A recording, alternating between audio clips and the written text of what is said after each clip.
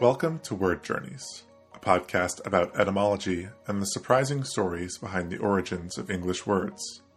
This is Dallas, coming to you from Philadelphia. Today we'll look at how one very old place name gave English two very distinct sets of derivatives, one scientific, the other ethnographic. And apart from their similar etymological origin, our key concepts today are all united by themes of transition, impermanence, and a search for origins. And the origin of our key word begins almost 3,500 years ago in a city in the Nile Delta. Stay with us. Part 1. Our key word for this episode is Egypt, and its ultimate origin comes from the Egyptian language. Egyptian was part of the Afro-Asiatic language family, and it's one of the earliest recorded languages we have, dating back in the written record to around 2700 BCE. It persisted for a long time, passing through what are labeled as archaic, old, middle, late, and demotic periods, until the period of Greek and Roman Egypt. By around the 1st or 2nd century CE, Egyptian had transitioned into what is called the Coptic language, which used a modified version of the Greek alphabet as its script. When the Arabs conquered Egypt, they introduced Arabic, and the use of Coptic declined, and was mostly confined to liturgical uses, and it died out for the most part in the 17th century. The word Egypt itself comes from an old phrase associated with the city of Memphis. Memphis was the capital of Egypt during the Old Kingdom, and its patron deity, or chief god, was named Ptah, a god of craftsmen and the mythical father of Imhotep, the architect of the first step pyramid. So Ptah was the creator god and a craftsman who had special significance in Memphis, and appropriately, the great temple in Memphis was called the Hut Ka Ptah, meaning the enclosure of the Ka, or soul, of Ptah. Memphis became famous for this great structure, and by around 1350 BCE, in the late Egyptian period, the city of Memphis itself was called in some places Hikupta, after Hut Ka Ptah, the enclosure of the Ka of Ptah. And this name for Memphis is corroborated in other sources. It shows up in Linear B tablets in Greece as Aikupetio, and Hikupta became in Greek Aegyptos, which became Aegyptus in Latin, to Egypte in Middle French, to Egypt in English. In fact, the word Copt or Coptic, referring to the last phase of Egyptian language and to a denomination of Christianity, also comes from the same root. Aegyptos in Greek went into the Coptic language as Guptios. From there, it became the Arabic Kupti, which was shortened to Kupt, which became the English Copt. The etymologies I just discussed all passed through the Greek language. But what about the name of Egypt in other contemporary languages? The Arabic name for Egypt was Mizraim, and the Hebrew name was Mitzrayim. But it seemed that the ancient Egyptians themselves referred to their land as Kemet, which comes from the word for black and maybe means black soil or black earth, referring to the rich, fertile soil of the Nile floodplain. And it is this name which will occupy the rest of this first story. By the time of the Roman period, this name, Kemet, became either Keme or Kema, and it entered Greek as Chemia, first cited by the Roman writer Plutarch in the 2nd century CE. But over time, this word took on a new connotation. We have evidence for the Greek word chemia taking on a new meaning in the late 3rd century CE. The Roman Emperor Diocletian had a lot on his plate at that time. He was facing revolts in Egypt, and he was also worried about imitation gold disrupting the Roman economy. In an attempt to combat imitation gold flooding the market, we're told that Diocletian passed an edict in the 290s, which called for the destruction of everything in Egypt that had to do with the manufacture of gold and silver. And the word for manufacture used in the edict is chemia, the same word meaning Egypt. It's not exactly clear whether the name of Egypt came to also refer to a metal manufacturing process because the Egyptians were skilled in this technique, or whether maybe the term came from another Greek root, maybe Humea, meaning pouring, but then took on an association with Egyptians. But in any case, Kemet, the land of black soil, produced or influenced a Greek word which meant manufacturing of metal. Fast forward to the 7th and 8th centuries. The Muslim world was flourishing, and it was a center of scientific advancement. Muslim scholars frequently copied and translated scientific and philosophical texts, and in general, a great deal of emphasis was placed on experimentation. And it was this blend of science with a little bit of influence from philosophy or mysticism that created a new discipline.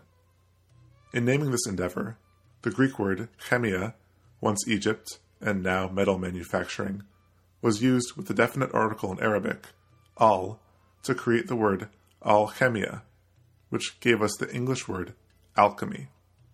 And over time, by the 14th and 15th centuries, alchemy had spread to Europe and came to be known more specifically as a type of science which sought to purify certain compounds. By the 17th century, there was a new term which coexisted with alchemy and basically meant the same thing, and was from the same root. That word is chemistry. Beginning in the 18th century, the terms began to diverge, with alchemy referring to more fanciful or elusive endeavors, for instance, finding ways to transform base metals into gold, and chemistry referring to what is closer to modern chemistry today. It was Islamic alchemy which gave Europe many new technologies and gave English many new words that were derived from Arabic words, and I'll share some of those right now. One of those words is alcohol, coming about in Europe as an alchemical term, referring at first to a powder, but then to a liquid or anything else that had been distilled. It comes from the Arabic al-kuhul, which referred to a type of cosmetic powder. There's also alkali, as in alkali metals. This comes from the Arabic al-kali, meaning burnt ashes, and it referred to the same salt that was called potash in Europe, from which potassium is derived. Ever wonder why the chemical symbol for potassium is the letter K? The Arabic al-kali was rendered in German as kalium with a K, and potassium took its symbol from the first letter of its German name. Turning back to alchemy proper, there were three primary divisions, or rather, three things that alchemists sought to discover. The first was called a panacea, a universal remedy, and this is derived from the Greek roots pan, meaning all, and akos, meaning a cure-all. Another object sought after was an elixir, a type of substance that could change base metals into gold, or even prolong life. Elixir is from al-iksir, the Arabic term for the same thing, and the iksir is derived from the Greek xerion, a type of powder, from the Greek adjective xeros, meaning dry. And finally, according to Paracelsus, alchemy could produce the alkahest, a universal solvent, a substance that would break any substance down into its most basic elements. This is a bit impractical. What container could even hold the alkahest without breaking down itself? But the name is just as impractical. It was simply made up by Paracelsus to sound as if it were an Arabic alchemical term. So of the three divisions of alchemy, the panacea, the elixir, and the alkahest, one is Greek, one is Arabic from Greek, and a third is fake Arabic. Finally, there are some English words that are derived from Islamic scholars of the period. One came from the name of 9th century Muslim scholar and mathematician al-Khwarizmi. Latinization of Arabic names was a common phenomenon in medieval Europe, and al-Khwarizmi was Latinized as algorithmi, and that's where we get the English word algorithm. But this wasn't al-Khwarizmi's only contribution to English. The English title of his best-known book is The Compendious Book on Calculation by Completion and Balancing. The Arabic word for calculate here was al-jabr, which introduced the term algebra. Coming up, more about Egypt's afterlife. Stay tuned.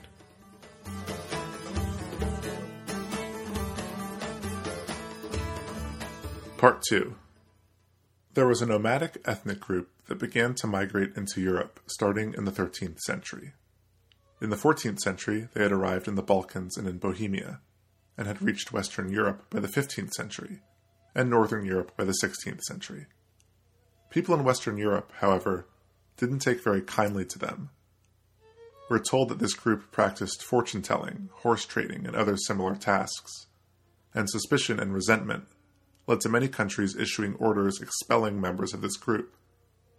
The group is today called the Roma or the Romani, but in English they were referred to as gypsies, derived from Egypt, where they were thought to have originated. In fact, many terms for this ethnic group, both self-identified and not, center around this question of origin. The French called this group Bohemians, believing their origin, or at least their point of entry into Europe, to be the Eastern European region of Bohemia. This word has been present in French since the 15th century, but it wasn't until the 19th century that the meaning started to shift, and was figuratively applied to artists and musicians who lived apart from conventional society, just as the Romani lived apart from French society. We still call somewhat aloof and artistically minded people Bohemian in English today, and it has lost its negative connotation. The Spanish also had a term which might have hinted at this question of origin. The Spanish word flamenco, used to describe a characteristic type of Romani dancing, meant both flamingo, the bird, and a Flemish person, a native of Flanders. The name of this lively dance might have been taken from flamingo, the bird, due to the bright costumes of the dancers, but it might also have referred to a supposed point of origin for the Romani dancers, Flanders in this case, or maybe it was a catch-all term for foreigner. Whether the last example is relevant or not, all of these attempts to name the Romani for various regions ultimately proved incorrect. The origin of this group is now thought to be northern India, and this was concluded primarily on linguistic grounds, because the Romani language is similar to Hindustani and other languages of the northern Indian subcontinent. The words Romani and Roma come from roots which mean man. Roma means men in Romani, and it is thought to ultimately derive from the Sanskrit word domba or doma, which refers to a man of a low caste, particularly a musician. In fact, there are two other nomadic ethnic groups, thought to be quite similar to, or an offshoot of, the Romani, called the Dom and the Lom. It is thought that Rom, Dom, and Lom are all derived from the same Sanskrit root. The Romani people self-identify as a Roma in Eastern Europe, but the Romani living in some Central European nations call themselves Sinti, deriving the name from Sindh province in Pakistan. Other Romani in Spain and Northern European regions call themselves Kalo, which means black. In any case, none of them refer to themselves as gypsies, which is why this term is considered derogatory today. Instead of a cognate corner for this episode, I'll share a few English derivatives which come from the Romani language, many of which are fairly recent and were initially used in British criminal slang before becoming more mainstream. Here are 5 quick examples.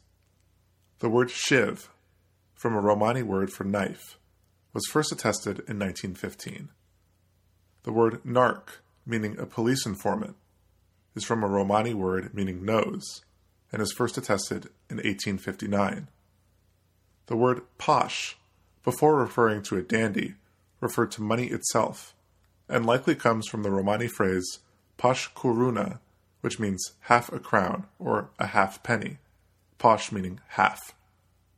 It is attested as referring to money around 1830, and had transitioned to describing a dandy by around 1890.